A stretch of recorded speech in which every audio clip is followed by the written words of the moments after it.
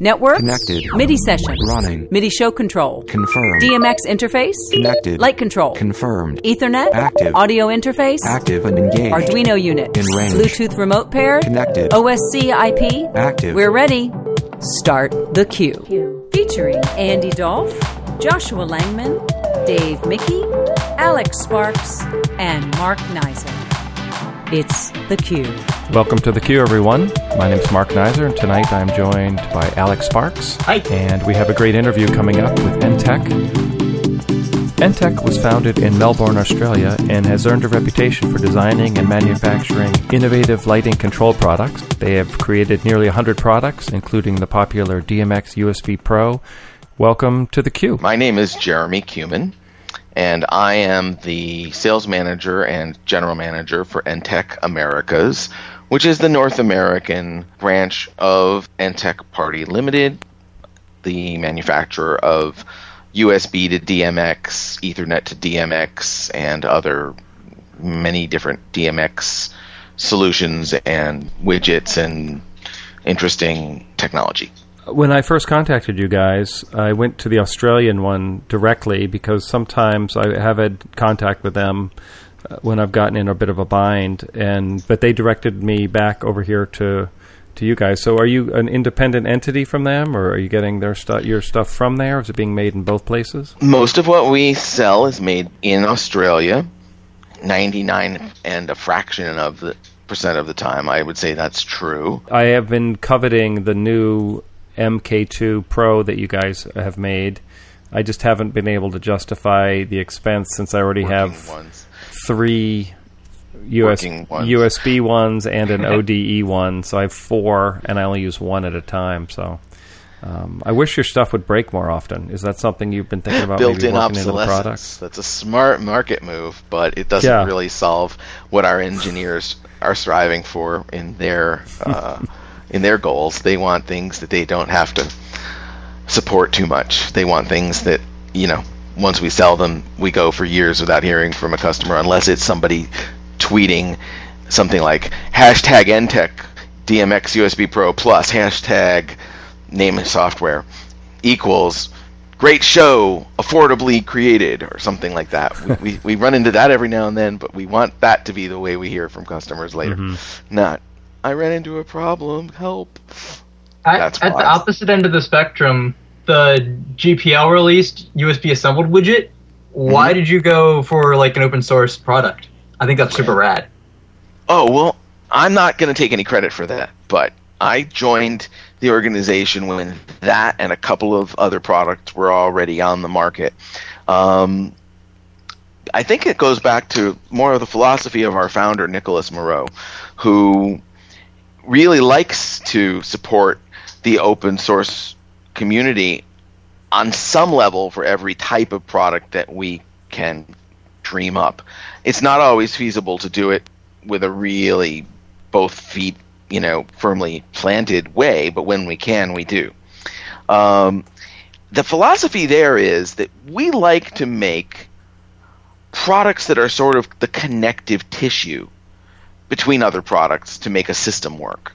And when you do that, it really encourages a lot more vitality and diversity in the marketplace of ideas. In the world of people just dreaming up cool things that you can do, if you make a nod to that open source mentality. And that's why our very first one, he put in that way so that it would become talked about and it wouldn't be, hard for people to understand why it's good at what it does, instead of being some sort of mysterious black box that, hands off, don't go in there. He wanted to, I guess, take advantage of the market, take advantage of the goodwill that created, give something back to the community that had given him a lot of joy when he was in college, I guess. And and that's how it went. The rest is kind of history. Just to be clear, can you tell us what that device is for people that aren't familiar with it? Yeah, that we're referring to right now, the Open DMX USB. And that is a product. Well, there's a couple versions of that.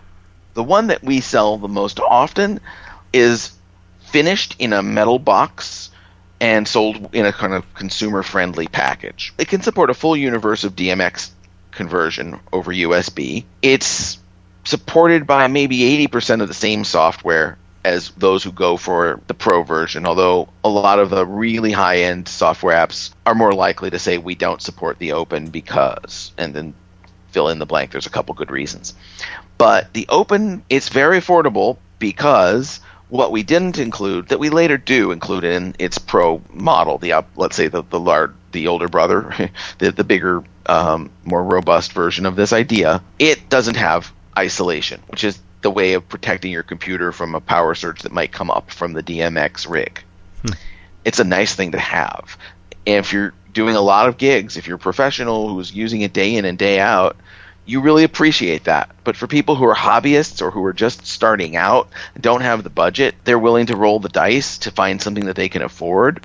And it's not every day that you get a lightning strike a mile or two away, or that you see somebody dropping a drink into the middle of a par can in a party, and then, it shorts out and away you go up the DMX line to your computer with horrible damage. What would happen to it? Could it burn out your USB port, or would it kill the whole thing? Could do either. I really rarely hear anything even remotely like this happening. A few times, in the 8 or 9 years that I've been involved with the company, have I suspected that was what was going on, but I've never actually heard of someone saying, my computer was damaged. Hey, I don't know how you handle colorful language on here. Say whatever you want. If I hate it, I'll edit it out later, but... I was going to say, rarely do I hear someone say, hey, my computer shot the bed because there was no isolation on your product. But for those who want that, and if you have an expensive computer, if you've got some sort of Mac Airbook, and you want an insurance policy, the extra $100 is worth it. I don't hear about that all the time. It's like flood insurance. You don't need it for a very, very, very long time, but when you do need it, you're glad you have it. Mm-hmm.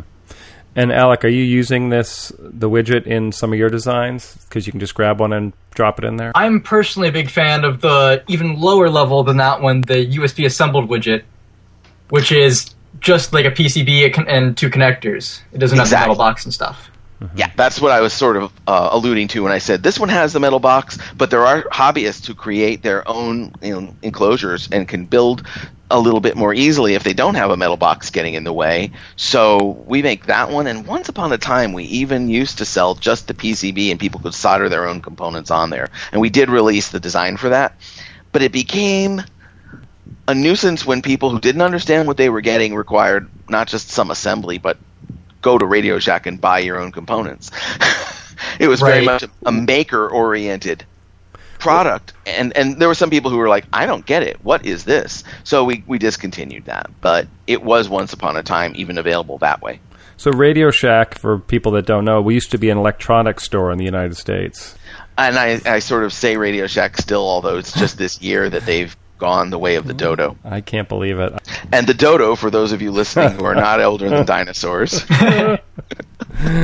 an extinct bird. Thank you. Delicious, apparently, as well. So tastes like chicken. Just before I forget, what in the world are those other 2 pins for on that DMX connector? I want to use them really bad. Oh, I'm happy to. So I have to go back in history, but not as far back as the dinosaurs. Although, when you encounter people who were around during the conversations I'm about to poorly reconstitute for you, some of them will say, oh yeah, back in the day of the dinosaurs, when there used to be lighting companies roaming the world who didn't play well together, someone dreamed up the idea that, hey, wouldn't it be great if we had one standard so that people could have interoperability? In other words, you could buy a lighting console from one company and buy dimmers from another brand, and they'd work together. It wouldn't be, once you buy one, you're stuck with it, and you might buy the best dimmers that you could find, but if you don't like the console made by that same company, tough luck. So when they came together and they basically decided, well, we could take a few good ideas from this engineering team and a few good ideas from that, but it shouldn't be too close to anyone's existing products so that no one has an unfair advantage. And they designed something kind of from the ground up, but borrowing what they liked a little here and there from various things that existed already. And they came up with, about 25, 30 years ago, DMX 512. And they decided at that time that it would be capable of using 5-pin XLR cables as its standard. And pins 1, 2, and 3 were immediately put to use, with pins 4 and 5 being reserved for future expansion. They thought they had it all figured out, but they also knew that things change over time and they wanted to leave some room for growth. Sort of like when you buy a big house, even though you don't have the family you hope will grow into it. So pins 4 and 5. In reality, there is no permanently decided upon, everyone agrees this is the way, methodology for using them. They are still, to this day, reserved for future use. But there have been some usages that have been locally favored by certain manufacturers or groups of them that were not universally adopted. They were just like, okay, this gang of 3 or 4 companies is going to decide that they'll use pins 4 and 5 for a second universe worth of lighting control. Or they'll use pins 4 and 5 to send information back in the other direction from their lights back to the console. Some people have used it for power. That's considered a really big no-no. Yeah. That's actually considered dangerous to others who would have used it one of the first ways that I mentioned. Mm-hmm. You could actually cause something else that you didn't build to explode if you plugged it together with what you're running power on pin 4 and 5 on. So pins 4 and 5 really shouldn't be used for power. That's kind of a cardinal sin. But there have been a couple schemes, but nobody universally approved that. It was always kind of like didn't get through committee. So they're still waiting on what would be the perfect way to use pins 4 and 5.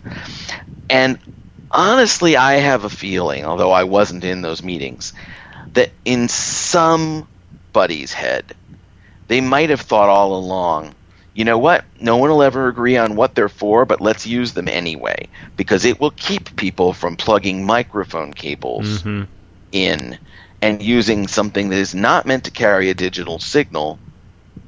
And if you attempt to do that, it's not that it'll immediately fail. It's that the bigger you build your house of cards like that, the more susceptible it is to blowing over in a light breeze.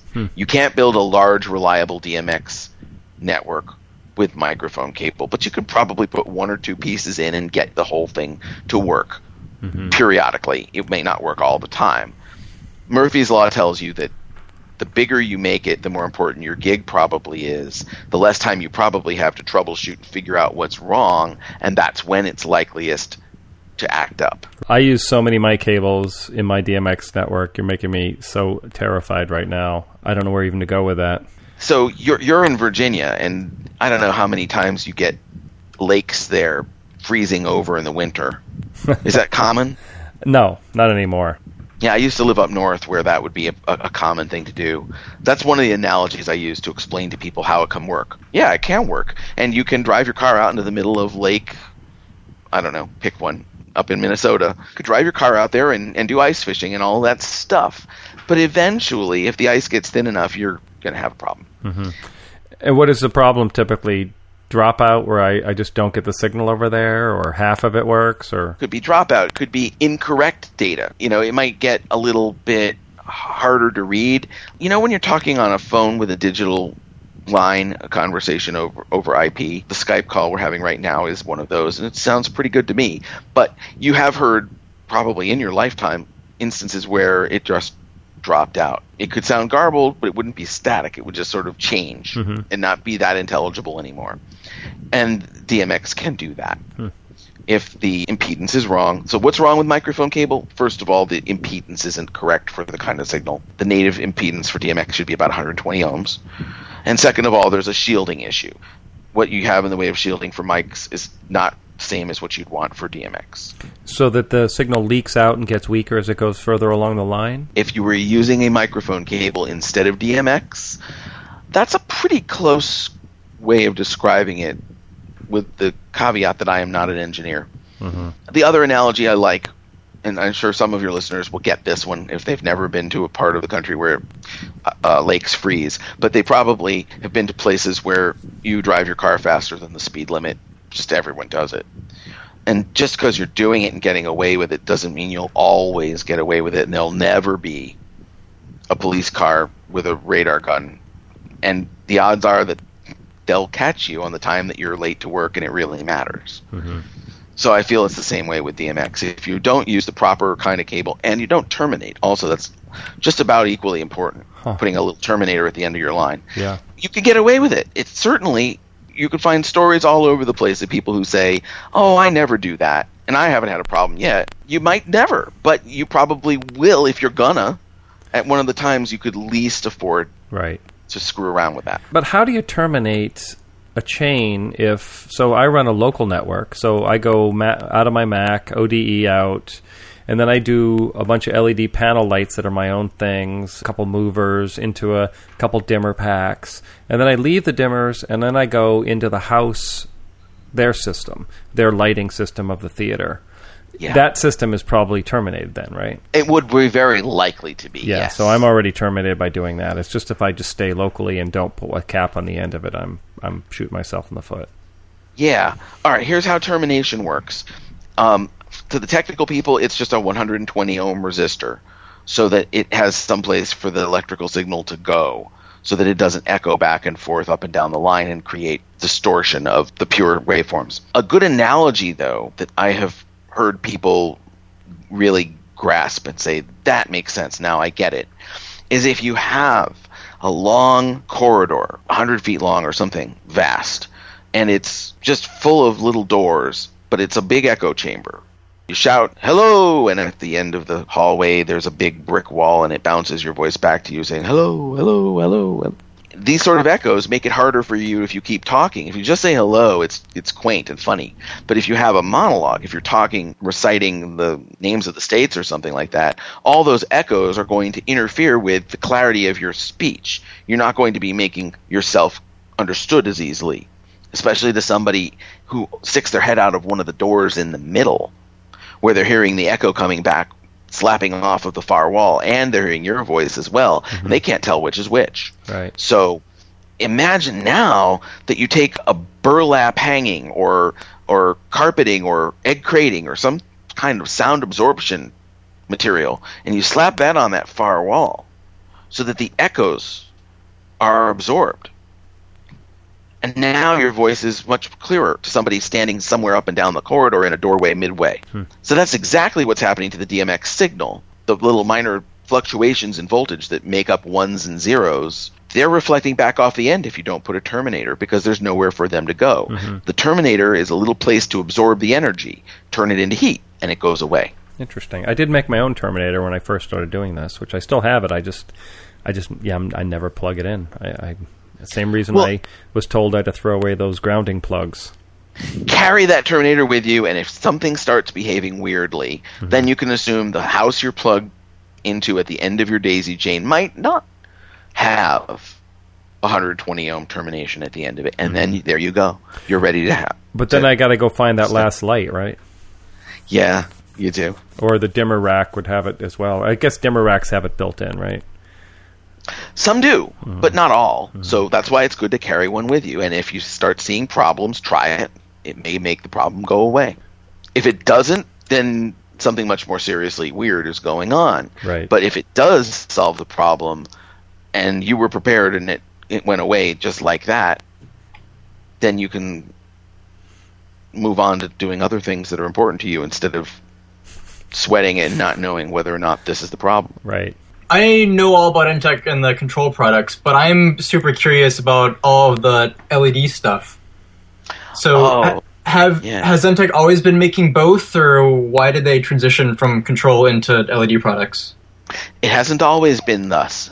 You're correct. It's about a 3 or 4 year journey that we've been on that has taken us out into the heart of this territory. There are actually a lot of other companies who are making different kinds of LED products, and many of them do work in the entertainment field. The history of this is that LED is just so much about electronics, and it's different from your traditional par cans where you really have to mess around with optics quite a bit and mechanical things quite a bit before you see anything. And it's just a different kind of set of skills that the engineers building a old conventional lighting fixture needed to have compared to working in the LED world. Since our engineers in Australia from day one were all pretty knowledgeable about electronics.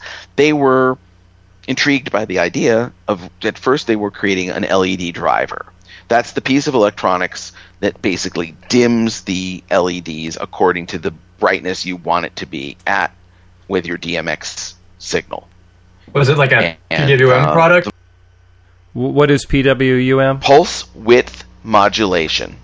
PWM is basically turning something on and off so fast that you don't see it, but the way in which you control how much of the time it's on and how much of the time it's off makes a net effect that your eyes interpret as being brighter or dimmer according to which way you go. So if you want it to be on full, then you just turn it off almost 0% of the time and leave it on the rest. If you want it to be very dim, you go for longer pauses before turning it back on again. The longer those pauses are, we're talking about changing it maybe hundreds of times a second between off and on, faster than the eye can possibly see. You can capture this with cameras if you have pretty sophisticated ones, but absent a high-speed camera, you don't see this. And we're talking about just changing the width of your pulse, wider and wider and wider until it's on all the time, to dim up from nothing to bright. So you're modulating how bright it appears by changing the width of your pulse. Pulse width modulation, PWM. And is that the pretty standard way that people are using dimming LEDs now? It's probably the most common way. What is fun about it, it used to be something that could only be done with a pretty sizable piece of electronics, something maybe the size of your fist or a couple fingers in size or that kind of thing as it got more and more advanced. But we're now actually seeing chips coming out of factories that will allow us to do the PWM on the chip. Wow. And these chips are the size of your pinky fingernail. Wow. So we have product that is individually dimmed at different brightness levels or different color mixes for every one of the little LED chips, and they can be spread out like as close together as your fingernails are to each other when you are holding your hand flat. Is that what the Matrix product is using? Some of that kind of stuff would be an example. Or our LED tape, the Pixel tape. We also have some constant voltage tape, which it's constantly the same color from one end of the tape to the other. That's popular, but the thing that's really going crazy right now is the Pixel tape. Because they're individually addressable, right? Yeah. Right. And so you can think about that as being able to create chases or a rainbow or a water effect across the length of this tape. Now, the fun thing about that is that it almost makes your imagination the only limit to what kind of effects you can do in really small sizes. What's a challenge is that while we can build things with tons and tons of different pixels side by side, and we call them pixels because it's really like doing little portions of a photo or of a television screen. But the smaller you get, the more people want to do projects with thousands and thousands of pixels in them. And that's something that the DMX protocol was not dreamed up with this in mind. Right, you're out of addresses. You run out quickly. Here's the way that math works. So DMX can do 512 individual things. But each of the things that you're talking about here with a pixel is going to be a trio of channels, red, green, and blue. So we divide 512 by 3, and you get about 170 pixels in every universe. Wow. And as 170 might sound like a lot, but if you created a square that was 8 by 8, that's 64 of them. Yeah. So add another square. You're at 128. You're almost up to 170 now. Wow. Can't do the third square. So are you just adding universes to fix that, or a whole new way of doing it? A little of both. In smaller projects, we just add a few more universes, and that's not too bad. In bigger projects, one of the things that we've done is we've come up with I guess it's a new protocol that sits in between ArtNet, which is what your ODE that you have is talking. You can sit between the ArtNet and the DMX type control of the Pixel tape. And we call this Plink, which is short for Pixel Link. And we can do 2 universes over one Plink cable. That gives you just a bit more bang for the buck, before you have to run more cable back from your home base. But now my Mac, which can only do 2 universes, can't control those anymore? Is that... Oh, you could. Let's say you were to take 2 of your DMX USB Pros and connect that up to whatever software you like today. You can have 2 of them plugged into USB at the same time? You should be able to. It depends on the software you're using. And have 2 universes? Yeah. Really? I did not know that. Not all software will go there. Well, I never even thought of trying that. I'm probably going to have to do that before I go to bed tonight now. So you would use the first universe for a first 170 pixels, and then your second universe would be another 170, and we could get that all on one reel of tape that was 5 meters long. Like, if the tape has 60 LEDs per meter, that'll be 300 LEDs total on a 5-meter reel. And those are the individual addressables, right? Yeah, so the geeks out there are going to really like this. I learned about this over the last year as projects have come along that we've been helping customers assemble, and I began to find a need not just to talk about it in artsy-fartsy language and say, here are the things that you could do, but also to get into the nitty-gritty, not quite an engineering level understanding of it, right. But still kind of, I do understand a little bit how the data moves around inside this stuff. So these chips, they're made by World Semiconductor, which is a chip maker in China, and the WS, World Semiconductor, WS2800 family of chips has a few different models and a few different things that slightly change around on this, but we're mostly using the 2811s, the 2812s, and the 12Bs. And here's how they deal with this. So they take a long reel of tape and they put a lot of identical chips on it, one after another. Now the first one on there, the very first one you connect to the signal, thinks that it's address number 1. And so you feed it all the information for the whole reel of tape, but it only listens to address 1 for its first color, let's say red, 2 for green, 3 for blue. It might be in another order, but that's not really important. It'll be one of those 3 colors, and then the next, and then the next. And it uses those 3, and then it passes all the rest of the data that it can't do anything with to its next door neighbor. That'll be the second chip on the tape.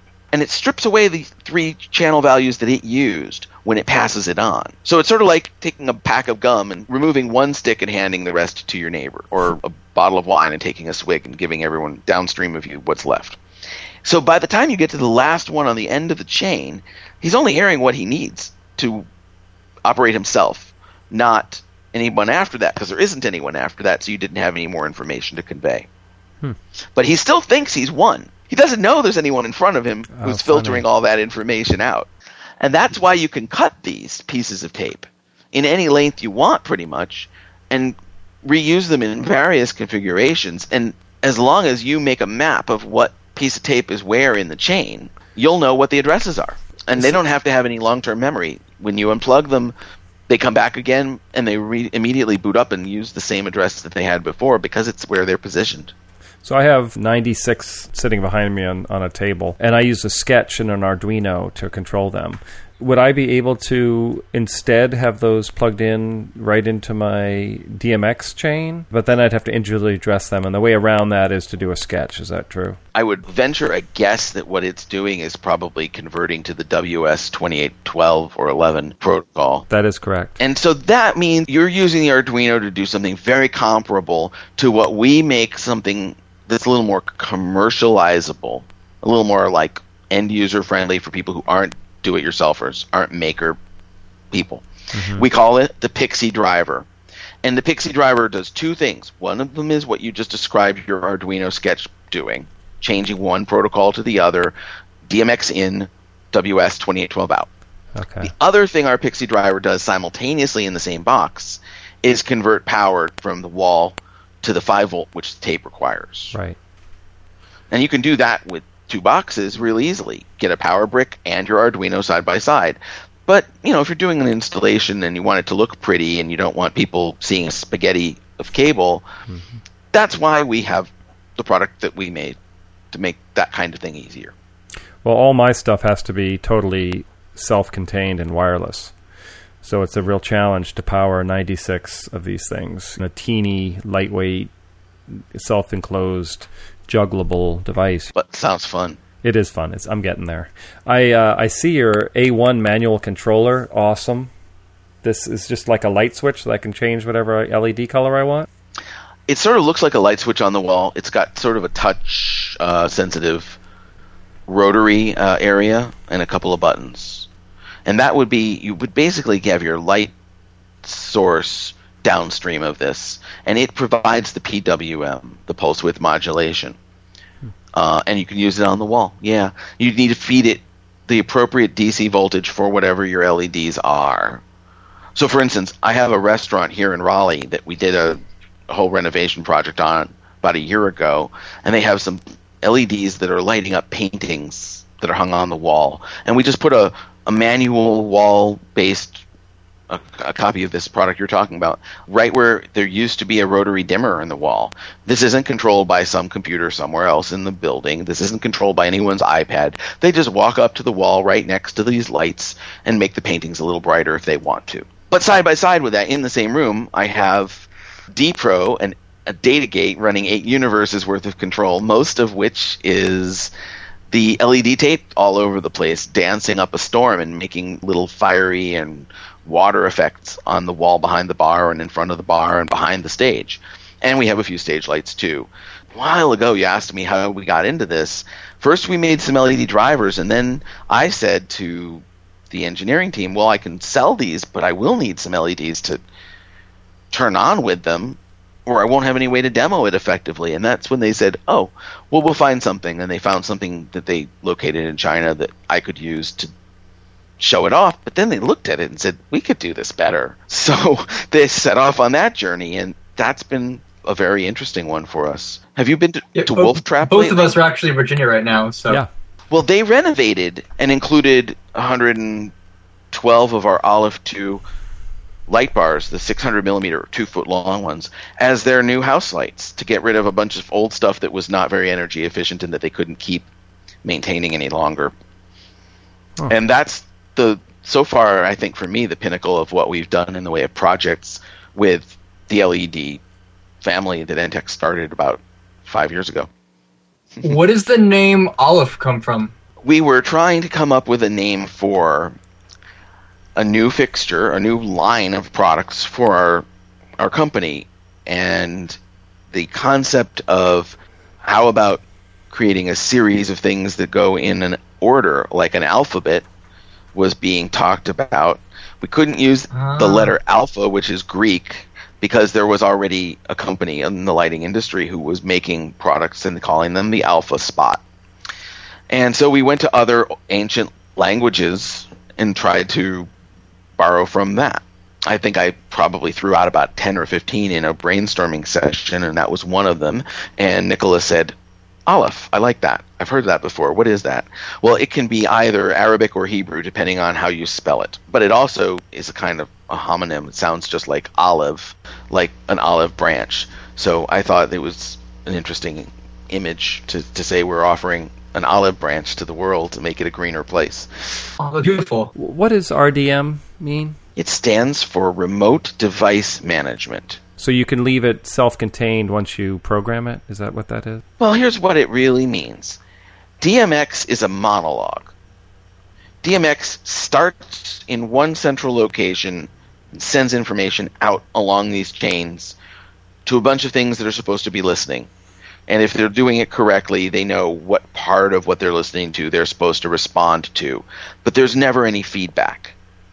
There's never any loop of information back to the beginning, to the source. It's the UDP of DMX. You could say it that way, yes. So that's DMX. Now, some of the same brain trust that developed DMX said, you know, one of these days we're going to have to develop a talkback procedure. And some of those same people, about 15 years later, began meeting about that, and one idea was to use that pin 4 and 5 thing, but they opted not to do that. What they came up with instead was an extension of DMX that you could liken to timeshare.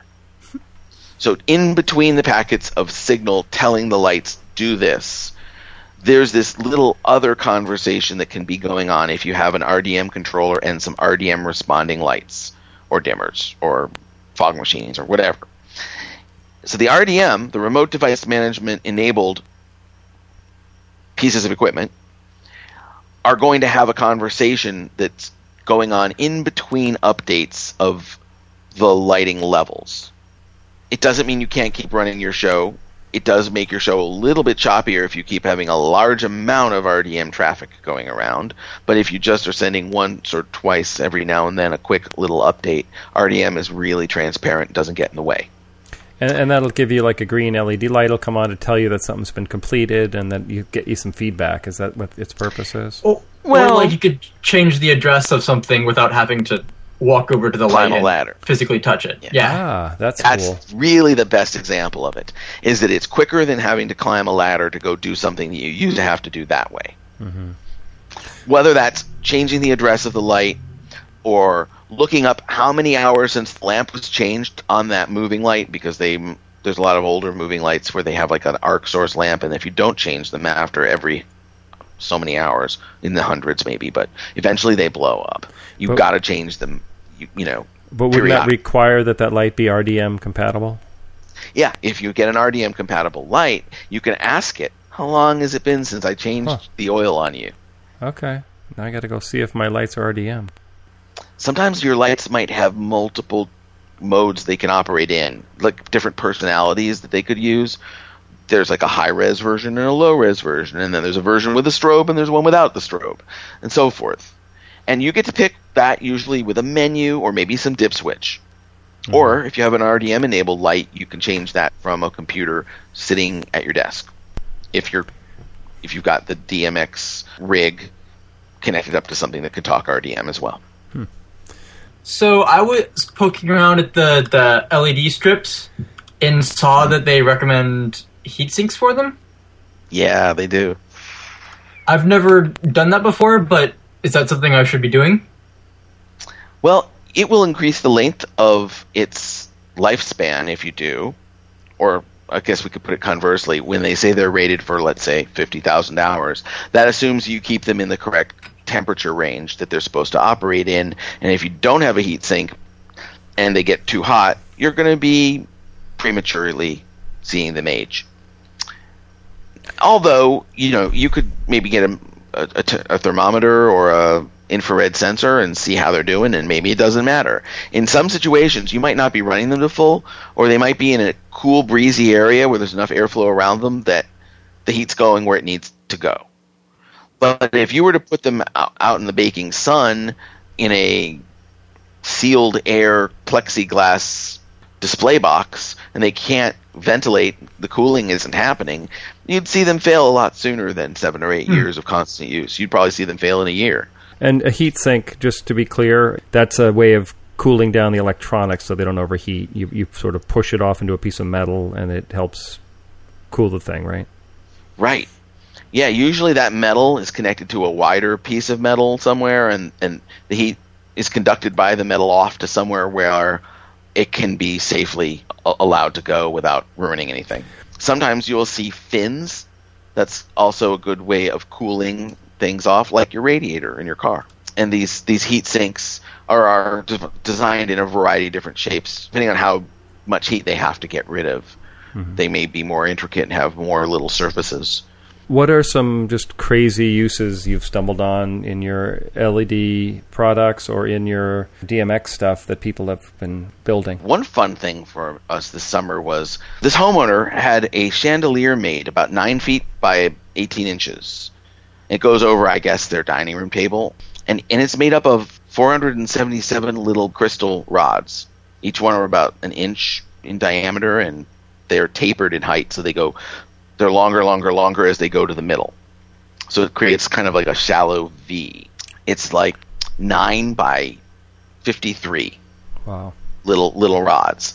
Every one of them has one of our pixel dots behind it so that the coloring can be done in a beautiful gradation as you go from one side to the other, and it can all move. It's just art for art's sake in the middle of someone's dining room. I don't know. It's a conversation piece. Mm-hmm. I don't know how many people will see that. I mean, they were planning on entertaining for the 4th of July, so I helped program some of these shows, and one of them was American flag waving in the breeze. Is a computer running that, or is that being built into an independent controller? We put that into an independent controller, ultimately, because they didn't want to leave a computer dedicated towards running it all day long, 24/7. So we have a computer that they bring in when they want to change the shows to program new information, new content. And then it gets dumped onto our eStreamer.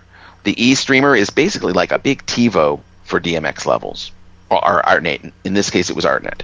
And then that's turned into, let's see, from the ArtNet, we have an ODE and then a Pixie driver for each third of the chandelier.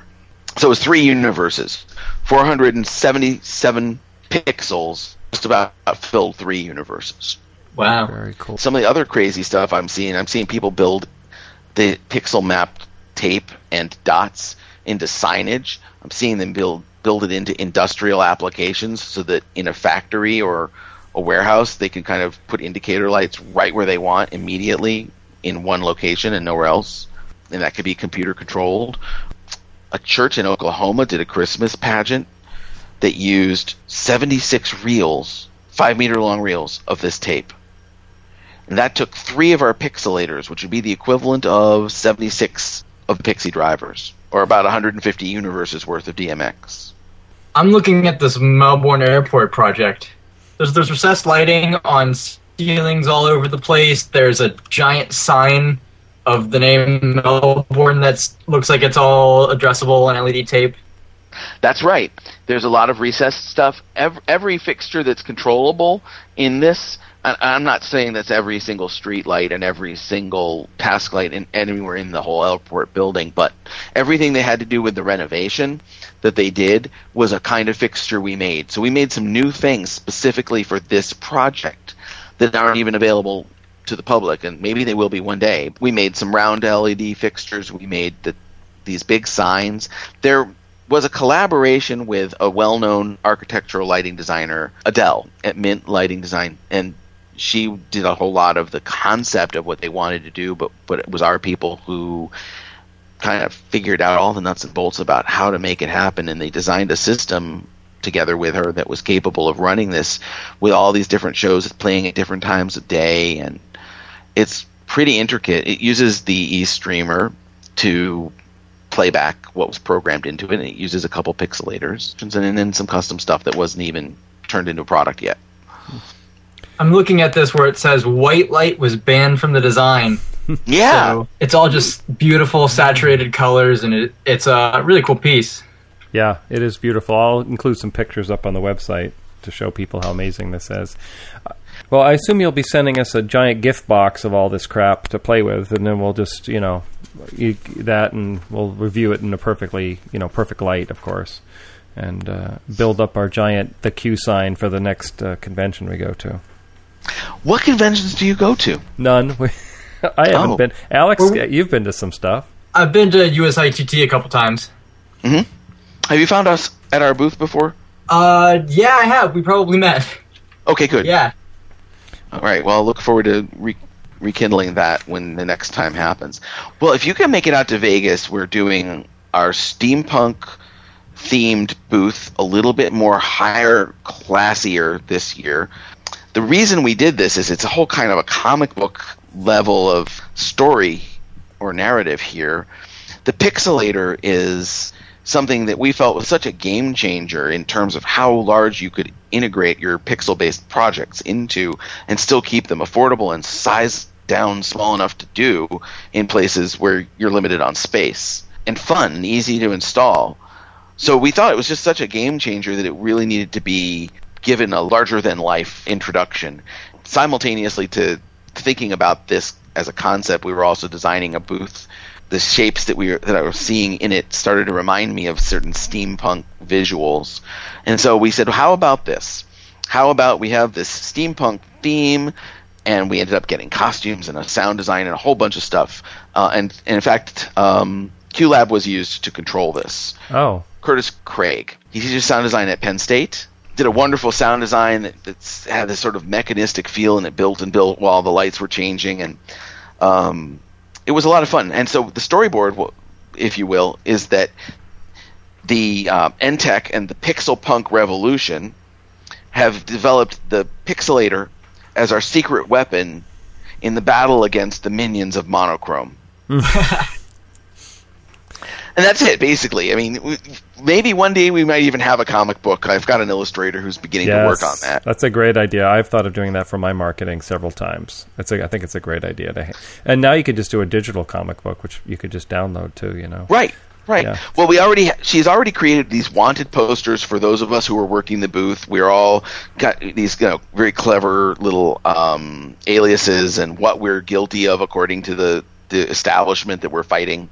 The minions of Monochrome, basically want you to design with one hand tied behind your back, which is changing color from one place to another. So it's okay. You can make it any color you want as long as it's always that color everywhere. Mm-hmm. That's the way the old LED stuff would allow you to have some fun, but it's still kind of limiting.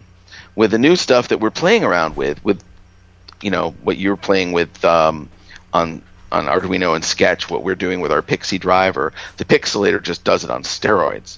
So we just thought that was like striking a blow, for individuality and freedom of expression.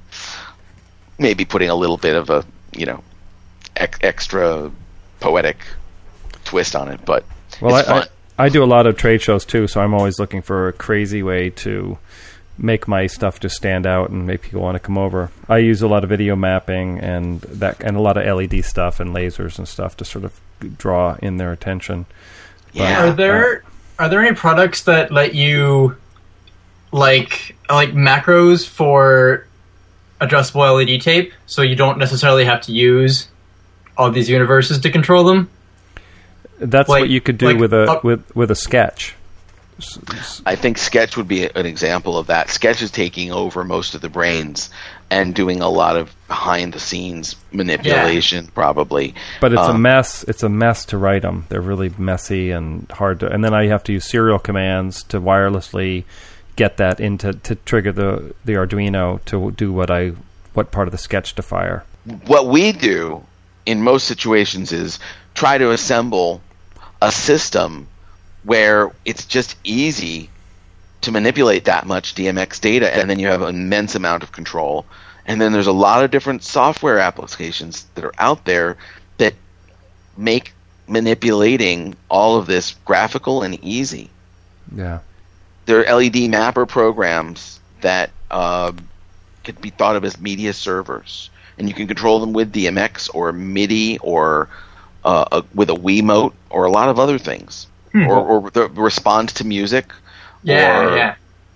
Lots and lots of different things. Well, Alec is writing the new lighting software we're all going to be using. So now, I feel newly inspired to add some pixel mapping stuff.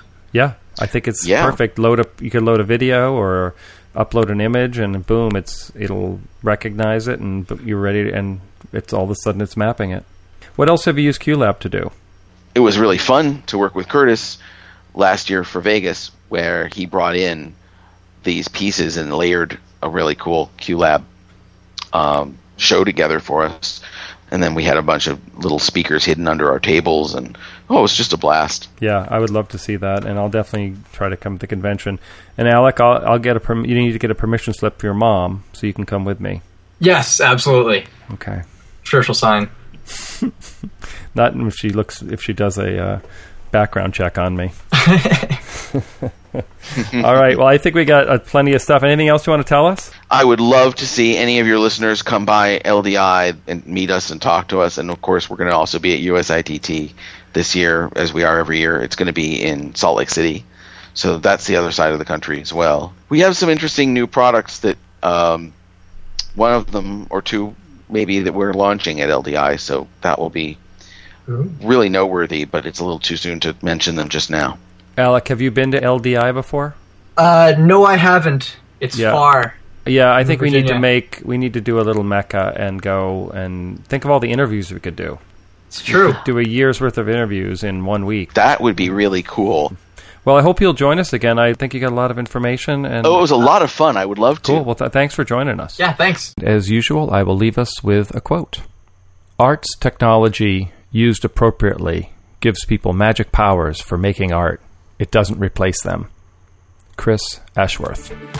The Q is produced by Active Media Group in association with the Q Show cast. Music for The Q was written and performed by Kyle Swafford.